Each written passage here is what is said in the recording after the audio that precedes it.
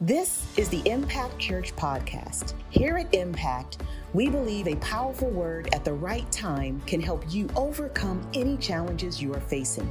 Wherever you are listening or whatever you're going through, we pray this message speaks exactly to your need. Enjoy.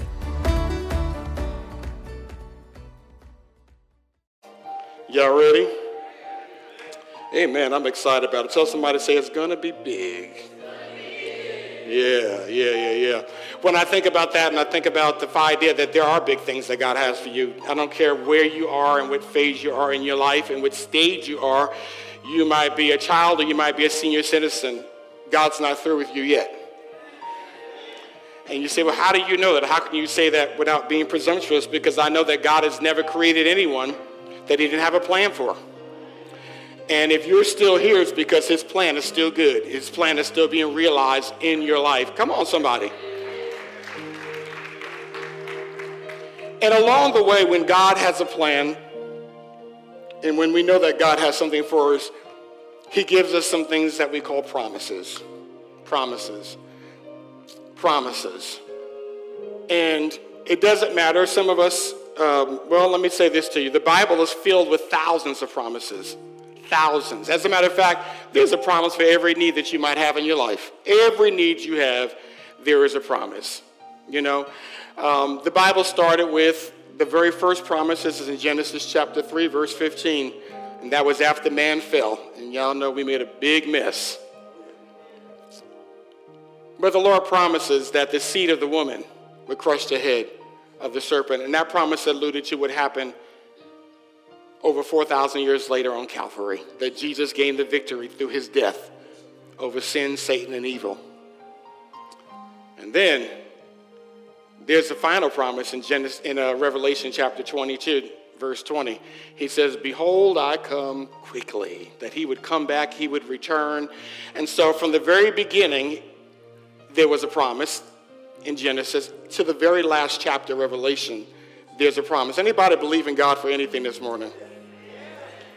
Anybody got a promise you standing on this morning? Because, there's a lot of promises. You know, there's promises such as he'll supply my needs according to his riches and glory. That's a promise. There's a promise that if you seek, you shall what? If you knock, you shall what? The door shall what? If you ask, you shall what? Those are all promises. There's promises that what he started in your life, he will bring to completion. That is a promise. There's a promise that he will supply all of your needs according to his riches and glory. There are so many promises in the scripture. But when you think about the first promise that was in Genesis chapter 3, and you get to the New Testament where it is fulfilled, there was thousands of years that went by. There was a little gap in time, right? When we think about the promise that Jesus said that he would go, but he would return, right? He's been gone for about 2,000 years. That's a long trip. How many know he's still coming back? But there's a gap in time. It's at least 2,000 years because that's roughly what has passed so far. And so what I notice about promises, there's always a spatial gap between when a promise is proclaimed and when it's performed. Let me say that again. There's always a spatial gap. There's a space that you stand in between hearing a promise when it's proclaimed and then having the promise when it's performed. Anybody know what I'm talking about? There's a gap. And I'm going to argue right quick to make sure that you guys are tracking with me, that if there is no gap, if there's no spatial gap, then it's not a promise. Because I could either say to Sister Rhonda, I'm going to use you because you're standing here. I could either say, come on, you can get up. This is the brains behind. I'm just playing with you. I can't resist. Amen. And the beauty. So I don't know what he's bringing to the table, but we do bless the Lord for you this morning. I'm just kidding. All right. So I could say I'm going to give you this, right? So I'll give it to you. Have I made her a promise? No, because I actually put it in her hand. She has it. But if I say to you after service today, this is yours. Is that a promise? How do you know? Because I said it, but what else? There's a gap in between when I said it and when it's actually delivered. Are you following me? And so thank you for that. And so when you hear the promises of God and you know the promises of God, there is a gap between when he says what he says and when he actually delivers on his promise.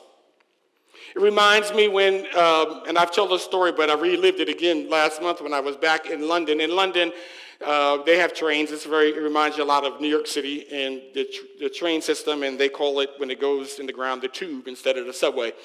But whenever you get off of the train, there's a recorded voice, and the recorded voice comes on as the train is pulling in, and the doors are opening, and it says very electronically sounding, "Mind the gap." That's mind the gap. In English. American English, yeah, which they laugh at. But anyway, so it says, mind, and what the recording is there to remind you of is that when the train pulls up and when the doors open, there's a gap between the door of the train and the platform. And when it says mind the gap, it's saying be mindful that there's a space between where you are and where you're going to land. And I came this morning to tell you that when God gives you a promise, you've got to mind the gap. Because there's a space from where you are to where you're going that you've got to be mindful of what you do in that space, because what you do in that space might determine whether or not you are in position to receive the promise. I'm ready. Y'all ready? I am ready. So what we're going to do this morning is talk about the promise of Pentecost. I'm not talking about Pentecost this morning. I'm just talking about the promise of Pentecost this morning as we get ready to move towards next week. Because what you're going to find out is even with the promise of Pentecost, that there was a gap, there was a space that they had to stand in between when it was promised and when it was preformed. And so if you're waiting on a promise of God, how many are waiting for a promise of God to show up in your life? You're waiting for God to deliver your child. You're waiting for God to do something different in your marriage. You're waiting for God to heal your body. You're waiting on a promise of God or a prayer request even. I want to show you this morning 3 things you can do when you're in that space. You ready? Let's go. Acts chapter 1, verse 4 through 11. On one occasion, while he was eating with them, he gave them, the disciples, this command: do not leave Jerusalem, but wait for the gift my Father promised. Somebody say promised. He said, which you've heard me speak about, for John baptized with water, but in a few days you'll be baptized with the Holy Spirit. Then they gathered around him and asked him, Lord, are you at this time going to restore the kingdom to Israel? He said to them, it ain't for you to know. It's above your pay grade. It ain't for you to know the times or dates the Father has set by his own authority.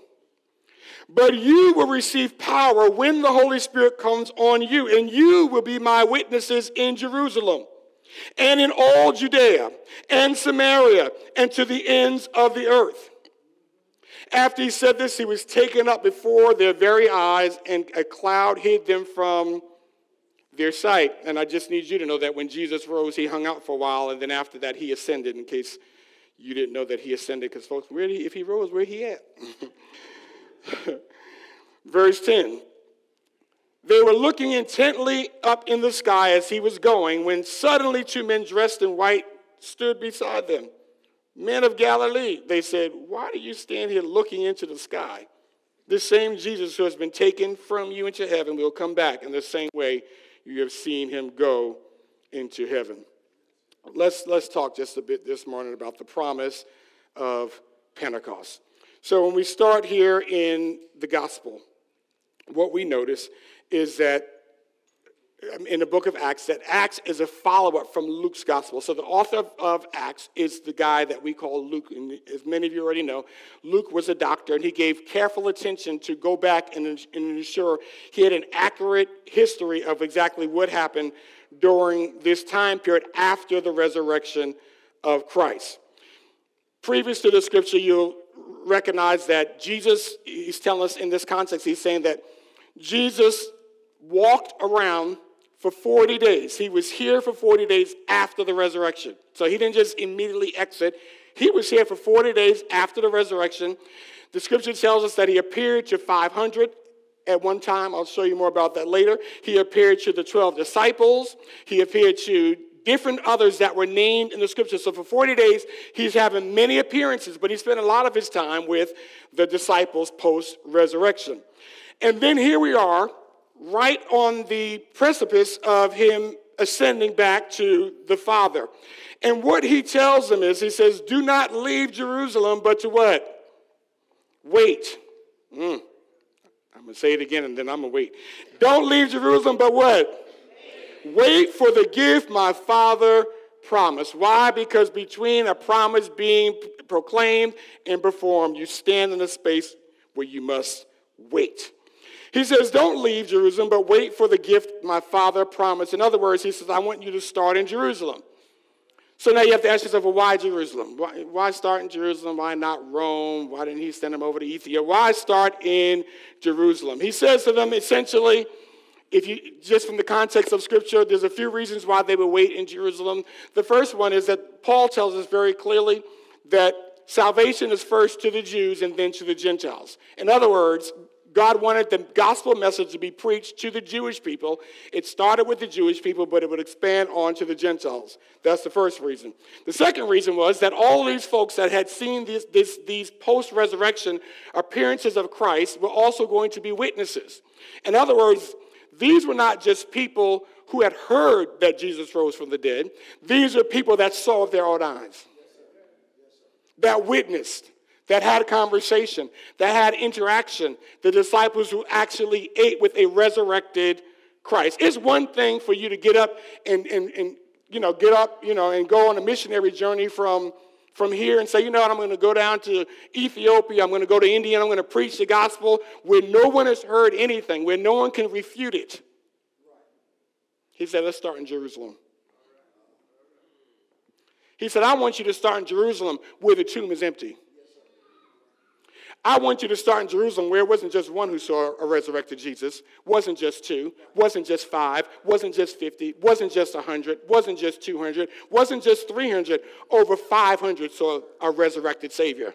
And I want you to preach the gospel there with a sense of power and with a sense of conviction, because you saw it, they saw it, and you can be a witness first in Jerusalem. Then we're going to spread out. He says, don't you dare leave Jerusalem, because I've got a plan to reach the Jews. I've got a people that are going to testify that they've seen the risen Christ, and I've got a place. The place is Jerusalem. It is the place that he's going to pour out his Spirit. And the other part about it is not only that, but he's got a promise. He says, I want you to wait for the gift my Father promised.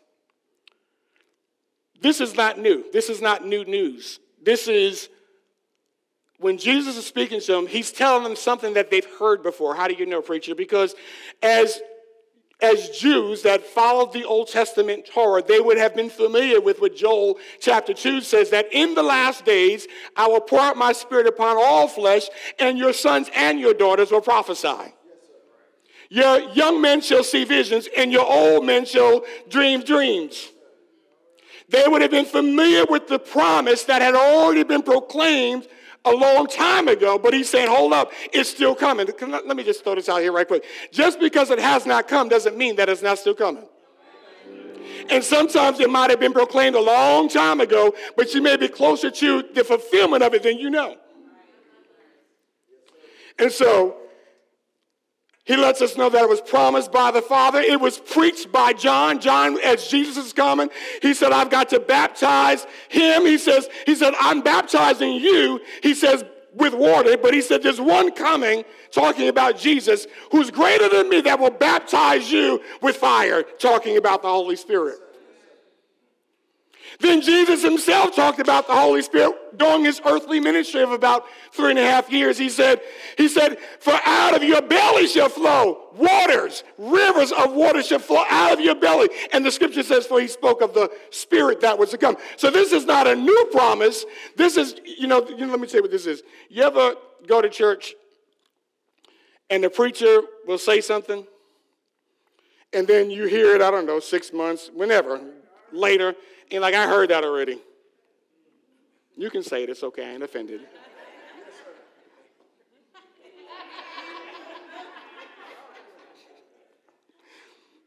Can you imagine Jesus showing them saying, stay in Jerusalem, because what your ancestors and their ancestors heard about the Spirit coming, the Spirit is coming.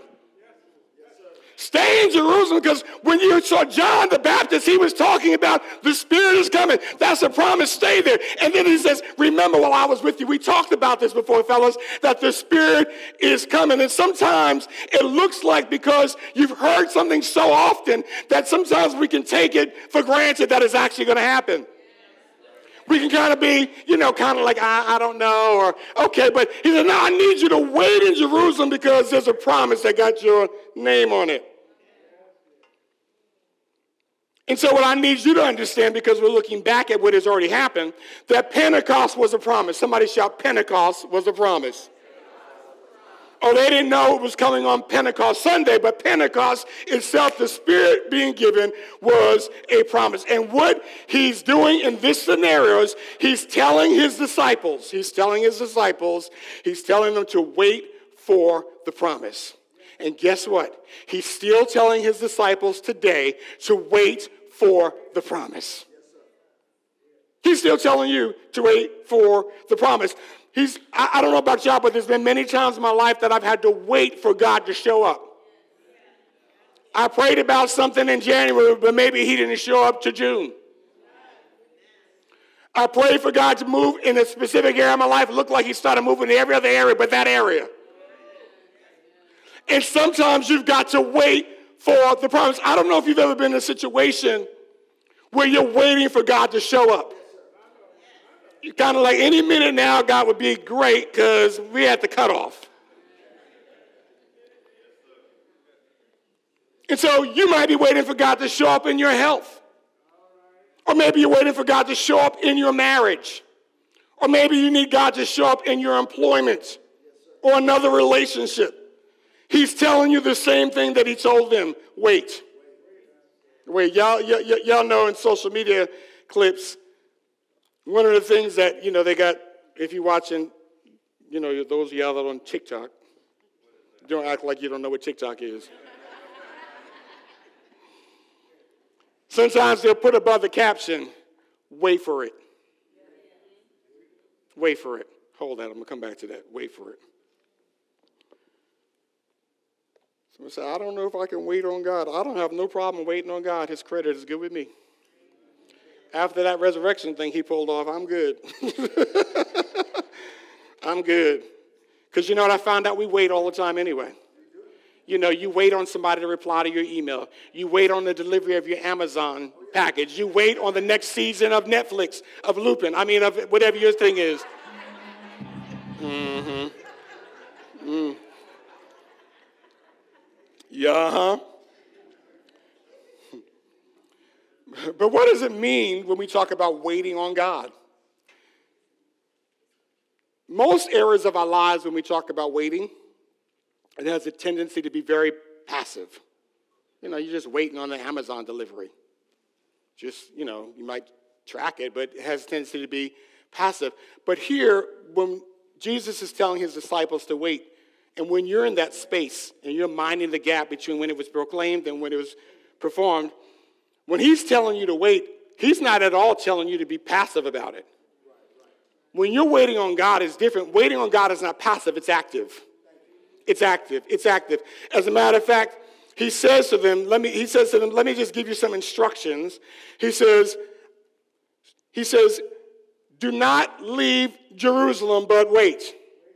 In other words, I want you to start in Jerusalem, and I want you to wait in Jerusalem. What does he mean, wait in Jerusalem. In other words, there's something that God is going to start, and it's going to start in Jerusalem, but it's going to spread. That's the first thing. The second thing is that these men did not live in Jerusalem. But during this occasion, they are in Jerusalem. So what he's saying to them is he's saying, stay where you are. Wait, stay where you are. Start where you are. Start in Jerusalem. Somebody shout, start in Jerusalem. But it's interesting because it's not just start in Jerusalem, but it's also don't leave. Because it's one thing to start in God's will, but it's another thing to stay in God's will while you wait. And that's what he's telling them. He's not telling you to go book a flight to Jerusalem this morning. What he's telling you is you got to do what they had to do. You can't just start in God's will. You got to stay in God's will. Because see, what happens is when we're waiting on God to move on our behalf, sometimes we do our own thing. We wind up moving on our own behalf and make a mess. It's one thing to start in God's will. It's another thing to stay in God's will. Let me show you something, because I want you to see this. And many of us aren't familiar with 1 Corinthians 15, verse 6. And after that, he appeared to more than 500 of the brothers and sisters at the same time. Stop. How many of y'all knew that before today? Jesus showed up after his resurrection. I'm going someplace. Jesus showed up after his resurrection. It wasn't in some corner in the secret. It was bold and in public. Jesus showed up to over 500 brothers and sisters at the same time. Now, everybody didn't see a ghost. They saw a resurrected Christ. But this is the part I like about it. When Paul was writing this, he clarifies, most of whom are still living. So when he's writing this a couple of decades later, he said, and by the way, all them folk that saw him, they still live over there. Though some have fallen asleep. Now, by the time we get to Acts, y'all ready? Because we're going. By the time we get to Acts chapter 2, on the day of Pentecost, there were 120 in the upper room.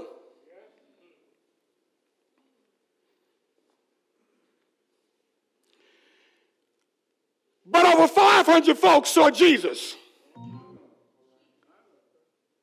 Over 500 saw Jesus, 120 in the upper room. I need you to see this.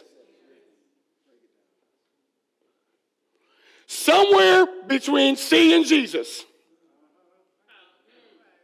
and the promise being given of the Spirit, over 380 folk thought there was something better to do than to wait on God. It's one thing to start in God's will, but can you stay in God's will while you gotta wait? As a matter of fact, he says to wait. The word wait there, that word, we only have one word for wait in English. You know what it is? Wait.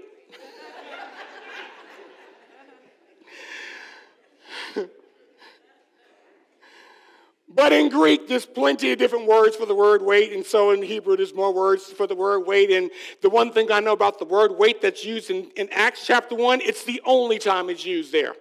It is a unique word. And what that tells me at minimum is that when he's telling them to wait, he's saying, I'm giving you a unique word. I'm communicating to you in such a way because I have something unique for you. Can you imagine waking up the next day after the Spirit was poured out? And you had already seen Christ, a resurrected Savior, but you missed the day of Pentecost. It never happened exactly the same way again. All you had to do is wait on God. All you had to do is stay in his will. And see, we're so tempted that when things don't happen. We'll start in his will in January, but we'll stop being his will by February. Y'all ain't going to say nothing.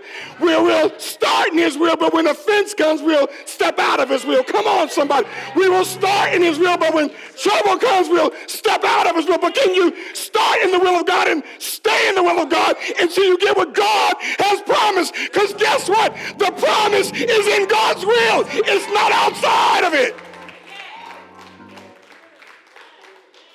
Anything and everything that God promised you is in the will of God, which means you cannot access it outside of it,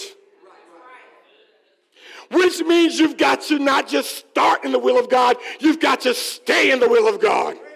If you were baptized today, it's a great place to start, but now stay in the will of God. If you gave your heart to Christ last year, wonderful place to start, but now stay in the will of God.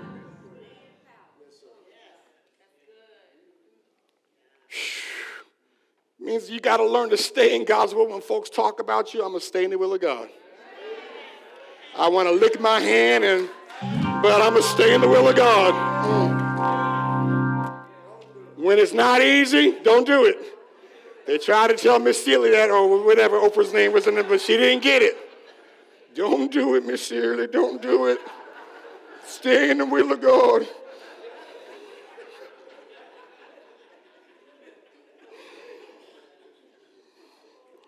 When nothing is changing. Whew, that's hard to stay in the will of God when nothing's changing because you feel like I can do something to change it.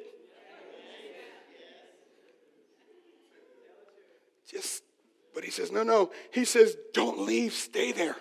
Stay in God's will. When our son was sick, he was diagnosed with a brain tumor at, I think, 11 or 12, and went through the brain surgery, and everything went fine until a few weeks later we got home after all the challenges and was constantly just dizzy, And the dizziness was so extreme that you couldn't turn his head without vomiting or look up, down, whatever, turn corners in the car, whatever, or even really sleep without feeling like he was upside down.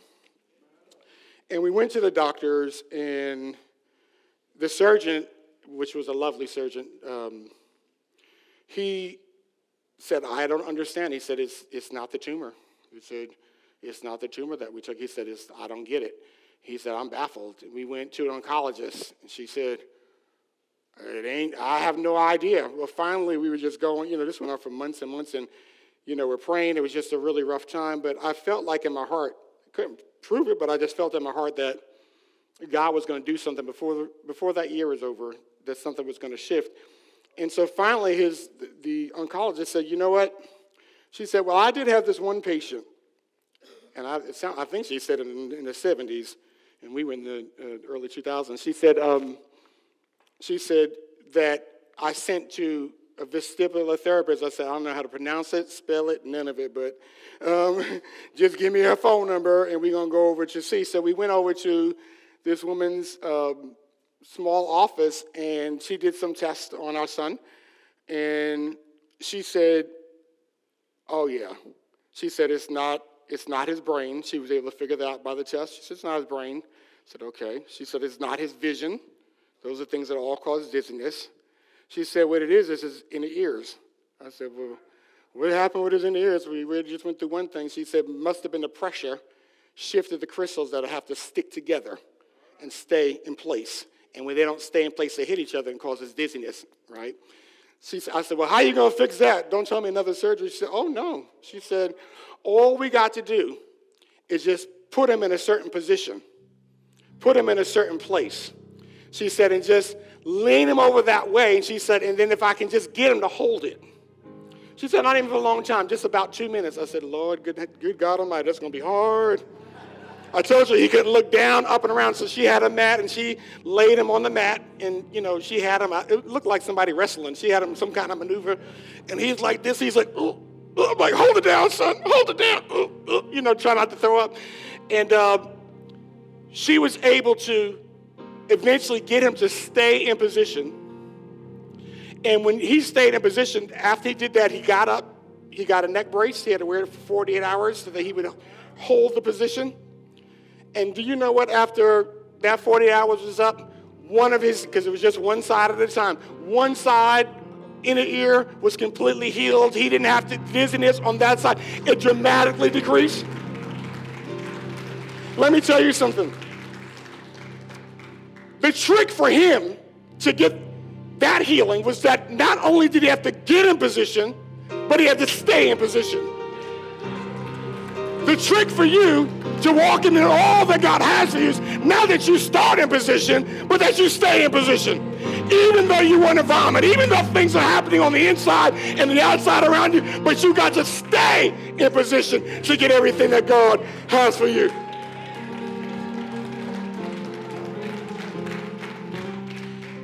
2 weeks later, we went back and we had to do the opposite side. Whatever position she had him in that way, she had to flip it the opposite way and put it in that position. And guess what? He was able to stay and hold that position, and he's completely healed today because of it. And he was the one doing the baptizing this morning. How about that?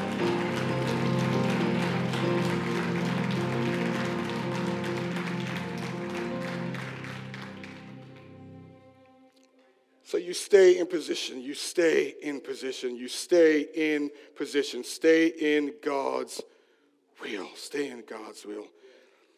I'm going to move us quickly. Y'all ready? I was waiting for that because Elder James, amen. Just say, Lord, oh.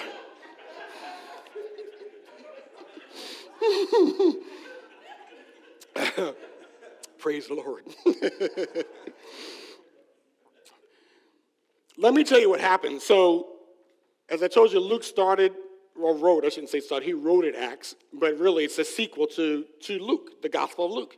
And so the Gospel of Luke ends where Acts picks up. And so Luke chapter 24, Luke is recording in the Gospel some of the specifics that are not in Acts. And one of the specifics is that as Jesus was blessing the disciples, the Bible says he began to ascend. Luke records he began to ascend. So while he's blessing them, he begins to ascend and eventually disappears out of his sight. And then after that, the disciples, the Bible says, that they went back to the temple and began to praise God and pray continually. And when you look at that, the word there for praise, when they talked about praising God and praising God continually, is the same word for blessing. And so what's really interesting is that Jesus blesses them and then they bless him. Okay. They not only go back and bless him through praise, but they bless him through prayer. They're in constant communication and constantly talking to God in prayer. And what you recognize here in this place is that if you want to be able to not just, if you want to be able to wait and wait on God and just stay in God's will, one of the best ways that you do that is to worship while you wait. Worship while you wait. You worship while you wait. You worship while you wait. You know, y'all heard the expression that says, ask not, I think it was for World War II, ask not what your country can do for you, but what you can do for your country. And it shifts you from being the subject to the country being the subject. And here's what I know. If you want to worship while you wait, this could help you a lot right here. Ask not how God can bless you, but ask how can you bless God. Because what it does in that moment is it shifts the focus from being you, your problem, your struggle, your pain, your need, your time frame. It shifts the focus on you and puts it back on God. What these men did, they didn't know how long they were going to have to wait, but all they did is begin to go back to the temple and bless God. God, I thank you. Thank you for the promise that you've given. Thank you for the word that was spoken to our ancestors. Thank you that the Holy Spirit is coming. Thank you, God, that we get to wait. Thank you that you're going to move on our behalf. God, we bless, and they begin to bless God. And while they were blessing God, he blessed them with power from on high. See, when you begin to worship, it puts you into the position to receive the blessing. Let me tell you what. It's almost like when a person is, I forgot the position, I'll just say a running back, a wide receiver. It's like a wide receiver. When the quarterback has already decided where the ball is going to be, The job of the wide receiver is to go where the ball is going. The job of the defense is to get him out of place. That's just like the devil. The job of the devil is that while you're waiting on the blessing to be passed, on the blessing to come, he wants to get you out of position. So what you got to do is say, no, I'm going to stay in position. And one way I can stay in position is I'm going to worship while I wait. And as long as you can worship while you wait, you know you're not going to go the wrong direction. See, a lot of folks want to bless God and praise God after the blessing comes, but what he wants you to be able to just to be able to praise him before it comes. God, I thank you. I'm going to bless you now because I trust you. I'm going to bless you now because I believe it's coming. I'm going to bless you now because you're just worthy.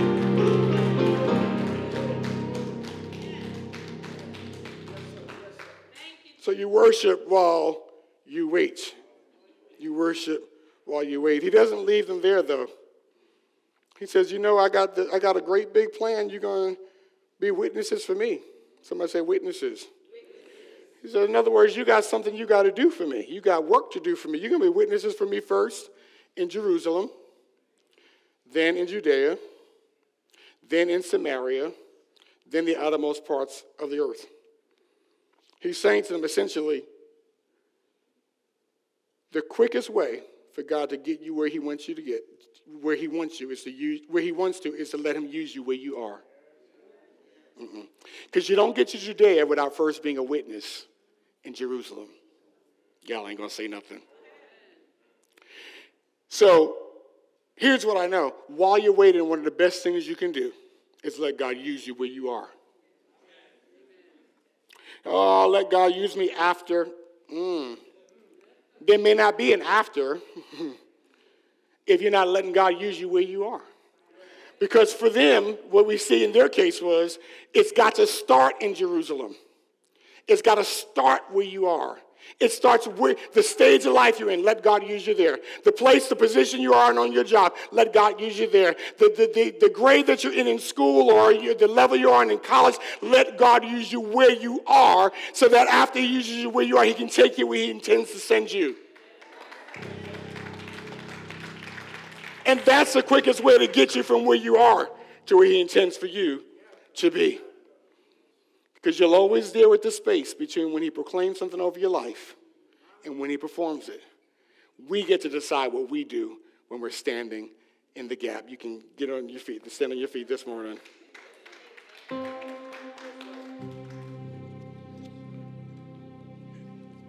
I want to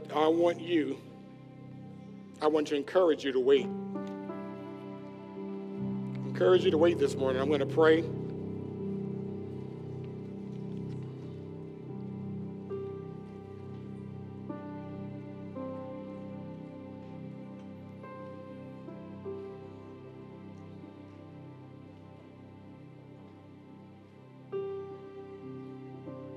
My prayer for you this morning is that you're not discouraged while you're minding the gap.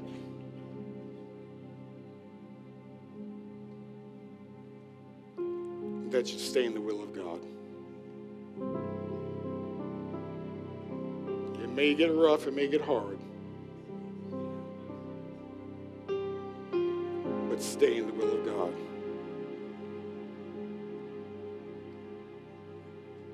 Father, thank you this morning. There's so many promises that you have for your people. And the promises of God are yea and amen to the glory of the Father. They're all in Christ. They're all in the will of God. Lord, when it's uncomfortable, when it seems too long, help us to wait in your will and to trust you, because you are trustworthy, God. You've proven it before, time and time again.